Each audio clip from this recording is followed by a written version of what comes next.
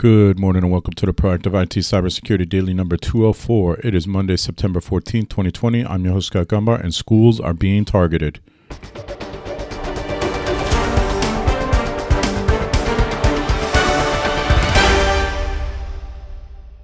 This podcast is brought to you by Nuage Tech, a client-focused and security-minded IT consultant based in Central Connecticut. You can visit us at nuagetech.com. That's NWAJtech.com. Happy return to work day. Happy Monday. Happy to be alive day. Wherever you're listening to this, if you could like, share, comment, or review, that would be spectacular. Do that, and I promise we'll record again tomorrow. And if you're in a HIPAA compliant business, please go to Facebook and or LinkedIn, type Get HIPAA Compliance into the search and join the group where we share lots of HIPAA information. We have quite a bit today, actually. All right, first up on ThreatPost, WordPress plugin flaw allows attackers to forge emails. The high severity flaw in the email subscribers and newsletters plugin by Icegram affects more than 100,000 WordPress websites. More than 100,000 WordPress websites are affected by a high severity flaw and a plugin that assists websites in sending out emails and newsletters to subscribers. The vulnerability exists in the email subscribers and newsletter plugin by Icegram, which enables users to collect leads, send automated new blog post notification emails. A remote unauthenticated attacker can exploit the flaw to send forged emails to all recipients from the available list of contacts or subscribers with complete control over the content and subject of the email.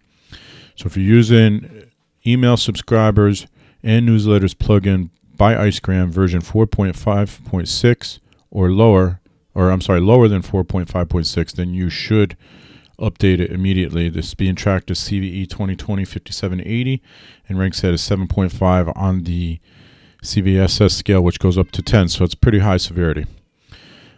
A little bit different news here. PC Gamer reports Walmart is selling Gateway PCs, and no, the year is not 1999. The Gateway brand returns with PCs ranging in price from $200 to $1,200. To borrow the opening from the outer limits, there is nothing wrong with your display. Do not attempt to adjust the picture. Yes, there are actually new Gateway PCs on the market, wrapped in cow-spotted packaging like the old days, as in 2 decades ago, and they are only available at Walmart. So if you're interested in going retro here and getting a Gateway PC, go to Walmart and buy one. Also of interesting news, Windows 10 is getting a built-in video conferencing feature. This is on Bleeping Computer. Microsoft is testing a new feature in Windows 10 preview builds that integrates Skype's Meet Now video conferencing feature directly into the operating system. With the businesses and consumers relying on video conferencing to stay in touch with coworkers, friends, and family during the coronavirus pandemic, Microsoft is betting that people would want this feature built directly into Windows 10. With yesterday's release of Windows 10 preview build 2211, Microsoft developer Rafael Rivera has discovered a hidden feature that integrates Skype's Meet Now video conferencing feature into Windows 10. The feature will add a small button to Windows 10 system tray when enabled, and you'll see like a camera icon, almost looks a little bit like the Zoom icon. When clicked on, a flyout will appear, allowing you to create a meeting or join a meeting. So very similar to the video tools that we're all familiar with at this point, but they're going to build it into Windows 10. It looks to be the case anyway. So pretty cool. I'm sure it'll get some use. We'll see how it goes. On CyberScoop, Postal Service left vulnerable IT applications unaddressed for years, Inspector General finds. So in case you haven't been keeping up, the Post Office has a new Inspector General, and there's been all kinds of political stuff going on around that. But anyway, officials at the U.S. Postal Service let multiple vulnerable applications languish on the agency's IT network for years, flaws that could have been exploited by attackers to steal sensitive data, an Inspector General audit has found. The Inspector General investigation distributed to Postal Service leadership in July faults IT officials at the agency for not keeping a slew of applications up to date. 6 of the IT applications were left on the Postal Service network for up to 7 years with things like incomplete certification and accreditation from technology executives, according to the Inspector General's memo. A dozen vulnerabilities were deemed catastrophic by USPS's Corporate Information Security Office. The watchdog said, meaning they could have exposed the agency to big financial damages. These are common, well-known vulnerabilities that have been present for 3 years that could be exploited by an attacker utilizing publicly available methods, the memo reads. The vulnerabilities identified in this report were found, scoped, and addressed by the Postal Service. An agency spokesperson told Cyberscoop these applications are now addressed. But before they were addressed, the Inspector General report concluded the Postal Service did not completely evaluate the risks these vulnerable applications posed.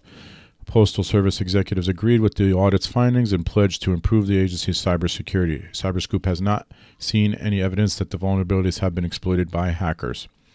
So good news, bad news. There's probably going to be some jobs available soon, but Postal Office IT not keeping up with their internal IT audits, security audits, and so forth, and fixing them as they need to be fixed. On the hacker news, new Linux malware steals call details from VoIP soft switch systems. Cybersecurity researchers have discovered an entirely new kind of Linux malware dubbed CDR thief, and CDR is short for call detail records, that targets voice over IP soft switches in an attempt to steal phone metadata. The primary goal of the malware is to exfiltrate various private data from compromised soft switch, including call detail records, ESET researchers said in a Thursday analysis.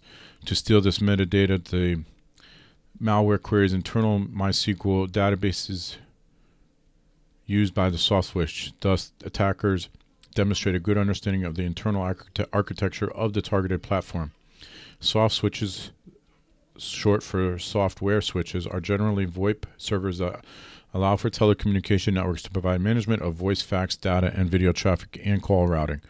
ESET's research uncovered that CDR thief targeted a specific Linux VoIP platform, namely the VOS 2009 and 3000 soft switches from Chinese company LinkNet, and had its malicious functionality encrypted to evade static analysis. The malware starts off by attempting to locate the soft switch configuration files from a list of predetermined directories with the goal of accessing the MySQL database credentials, which are then decrypted to query the database. So it's sort of credential stuffing. They're looking for MySQL credentials to steal the data and then run with it.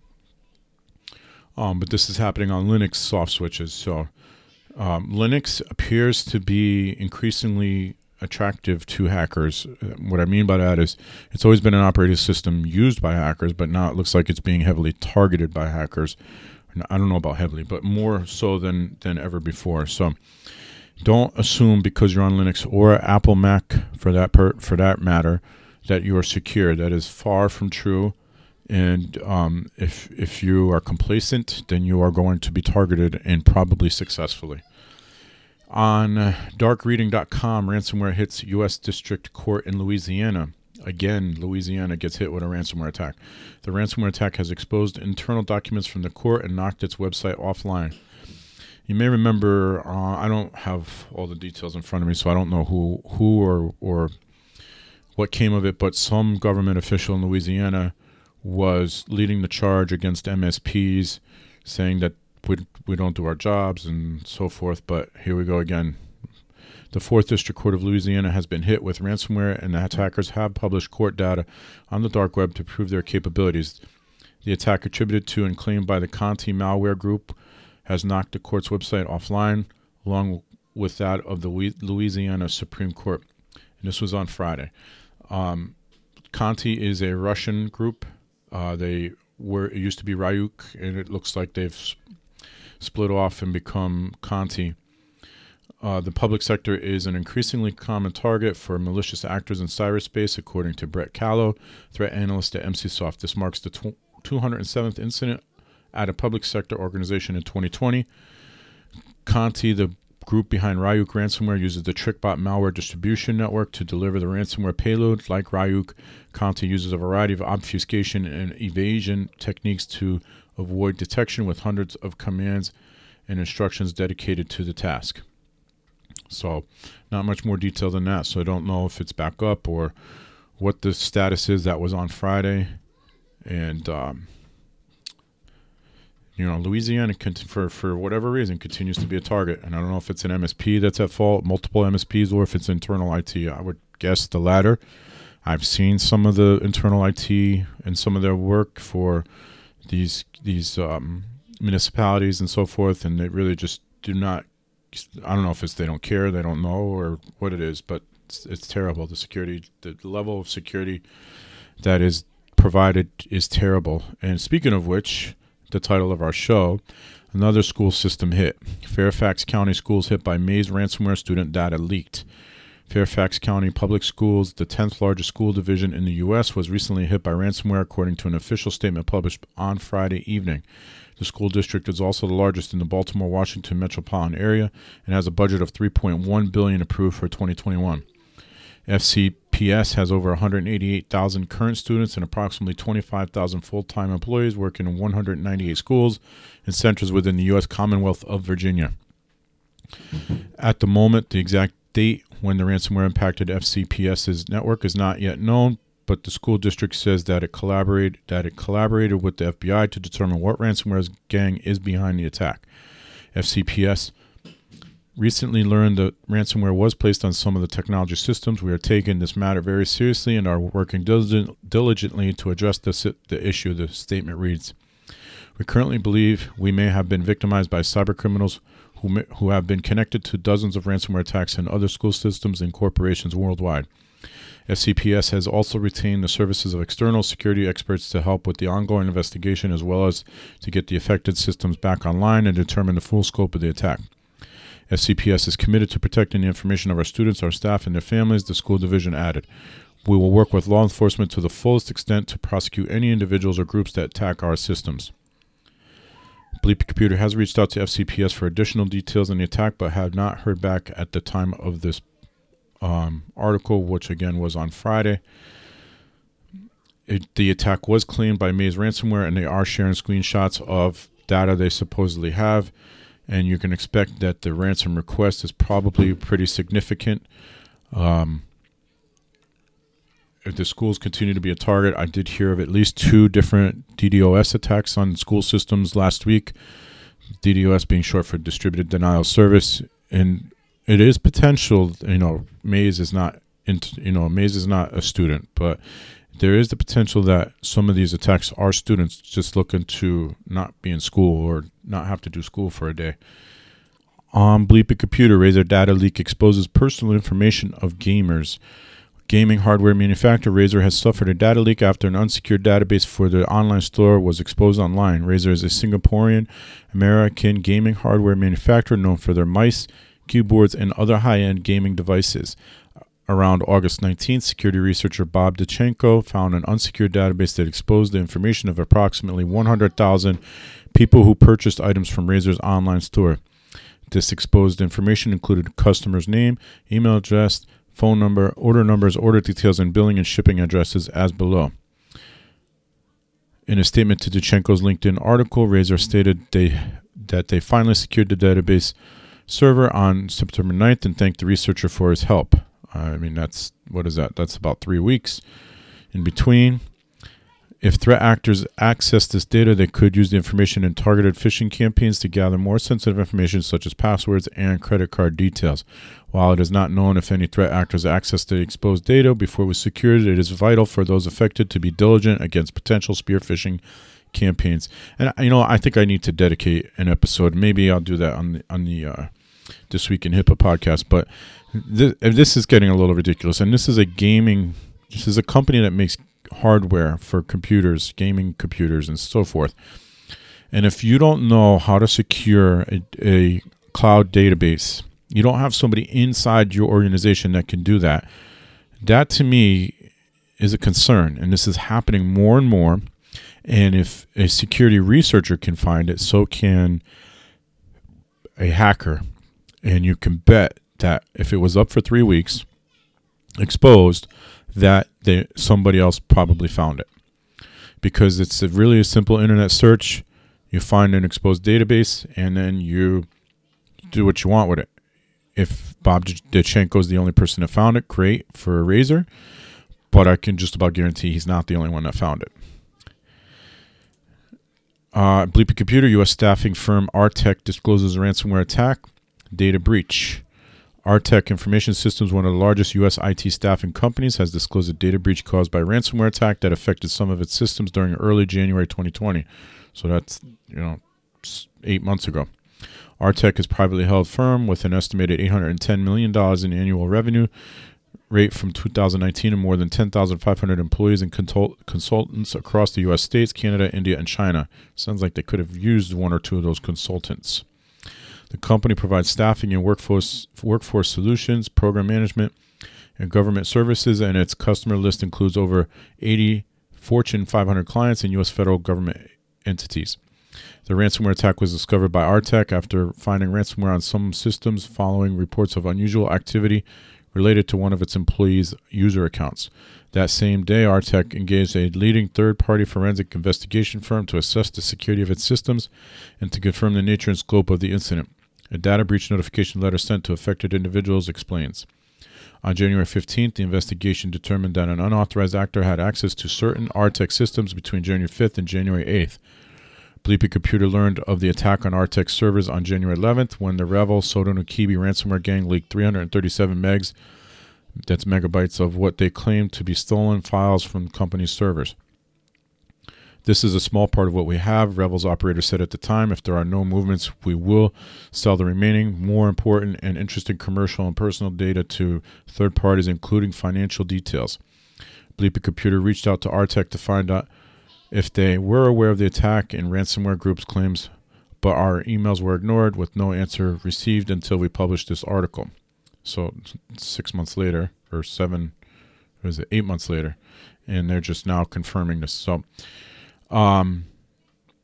that's not really a good look if it's taking you 8 months to report a data breach to the public. I'm hoping that they sent communications out to the people that were impacted. All right, so we have some HIPAA stuff here. One is not really it's not a breach at all. It's Amazon. I was not aware, to be honest with you, that Amazon Alexa was, and I should be careful because I have one here and I don't want it to start talking to me, but they do have HIPAA eligible Alexa skills. So there are already some skills approved. In the title of this article, which is on voicebot.ai, Amazon opens applications for HIPAA-eligible Alexa skills. Amazon is expanding its HIPAA-compliant Alexa skill program. A year after its first debut, any interested voice app developer may now apply for the special certification, proving the skill complies with the Health Insurance Portability and Accountability Act with Amazon standards for those skills. As applying voice technology to healthcare becomes more popular, offering a guide toward the HIPAA compliance could help position Amazon as a leader in the space. Amazon unveiled its HIPAA compliance program over a year ago. 6 voice apps in the Alexa platform were certified by government as safe to collect and distribute protected health information appropriately. Talkspace, Boston Children's Hospital, and others were all invited to participate in the program, and until now has remained an invite-only program. At the time, Amazon painted the limits as necessary to test and improve how the program would operate, including the release of an Alexa skills kit specifically for healthcare. IT developers must explain why they want the certification, how they will get people to find it and use it, and how it will offer a compelling experience for users. Just technically complying with all the guidelines is not enough, and Amazon has made it clear that not every application will be approved regardless of developers' technical ability. Over the past year, we have seen the HIPAA-eligible skills are a powerful way to connect covered entities and business associates with their users in an easy-to-use conversational voice experience. HIPAA-eligible skills give users a hands-free way to quickly manage a variety of healthcare needs at home, whether that is asking for the remaining insurance deductible, accessing hospital post-discharge instructions, or as part of an ongoing disease management program. Amazon's Matt Haston said in a blog post, developers accepted into the program will find a new tab in the developer console where you can learn more about how to build a HIPAA-eligible skill, the unique technical requirements for HIPAA-eligible skills, and then when you are ready, indicate that you intend for your skill to handle PHI and agree to Alexa Business Associate Agreement. HIPAA's restrictions are seen as important for protecting people's health data, but they have slowed down the introduction of voice technology to healthcare in many ways, even as more people want to do so. As seen, there's a survey. So as seen in the image, a survey found that more than half of U.S. adults are interested in making voice assistants part of their healthcare. Amazon is exploring other ways to use voice technology for healthcare. The new Amazon Halo fitness band, which is HIPAA compliant, includes a feature to judge your social health by the tone of your voice, although the device offers no Alexa support at all. The updated application for HIPAA Alexa program is notably strict, especially considering that the company has been accused of being lax in its oversight of Alexa skills. So I would be concerned from, besides this programming skills needed and the security involved and all of that, the other concern would be, how do you secure that? How do you prevent someone else in the range of that Alexa from being able to get that information? So I don't have all the details, so I don't know how it really works. We do use Alexas, so I know how Alexa works. I just don't know how it works with HIPAA. So I will try to get more information and share that with you. Hennepin County Medical Center faces possible legal action over snooping on George Floyd's medical records. I did share this in the Get HIPAA compliance groups. I did not share this on a podcast, so I will share it here. Hennepin County Medical Center in Minneapolis is potentially facing legal action over snooping on George Floyd's medical records by multiple employees. Attorney Antonio Ramanucci of Chicago-based law firm Ramanucci & Blandon said he was informed that several employees of Hennepin County Medical Center had accessed George Floyd's medical records on multiple occasions when there was no legitimate reason for doing so, in clear violation of hospital policies in the Health Insurance Portability and Accountability Act. Attorneys representing Hennepin County Medical Center notified the family of George Floyd that certain records relating to George Floyd had been inappropriately accessed by certain employees. Details about the types of records viewed by the employees, the individuals involved, and the positions at Hennepin County Medical Center were not disclosed. Antonio Ramanucci and the family's legal team issued a statement to the Star Tribune saying that they are currently exploring all remedies to make this right and make the family whole for the incredible intrusion of privacy. The security of medical records and personal information is of critical importance in Minnesota and across the country. George Floyd's family have yet to decide whether to take legal action against the medical center at this stage. No subpoenas have been used or issued to obtain further information from Hennepin County Medical Center about the number of individuals involved and the types of information they accessed. Hennepin Healthcare was contacted for further information about the privacy breach and said any breach of patient confidentiality is taken seriously and thoroughly investigated, but also said they could not comment on the privacy breach due to patient confidentiality, which is kind of an oxymoron a little bit there. Hennepin Healthcare did confirm that the individuals who accessed George Floyd's protected health information are no longer employed by Hennepin County Medical Center. It is unclear if those individuals were terminated or if they voluntarily resigned from their positions. So the issue there is, and I'm not sure that there can be any legal action as far as lawsuits are concerned, but the issue is probably, while it's not the most common type of HIPAA breach or cause of HIPAA breach, it is probably the most difficult to defend against, because especially when it's a high profile person. So we saw this with Jason Pierre-Paul a few years ago when the NFL player that blew up his hand with a firework, and we've seen this with other high profile people in the past. It's hard to, just the curiosity factor alone is hard to dissuade people from doing that.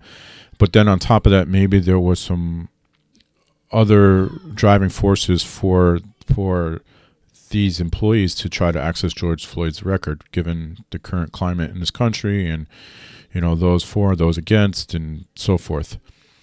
And yet another healthcare system comes forward and says they were impacted by the Blackbaud ransomware attack. I feel like we're reporting this a few times a week now. This one is Inova Health System, and this one is 1.05 million individuals. So that will almost double the count. And they're estimating now this to be at almost 3 million. So it's at 2,990,703 people impacted by this one ransomware attack at Blackbaud. It continues to be a problem, and I'm sure we're not done yet. That is going to do it for the Proactive IT Cybersecurity Daily for Monday. So until tomorrow, stay healthy, stay safe, and stay secure.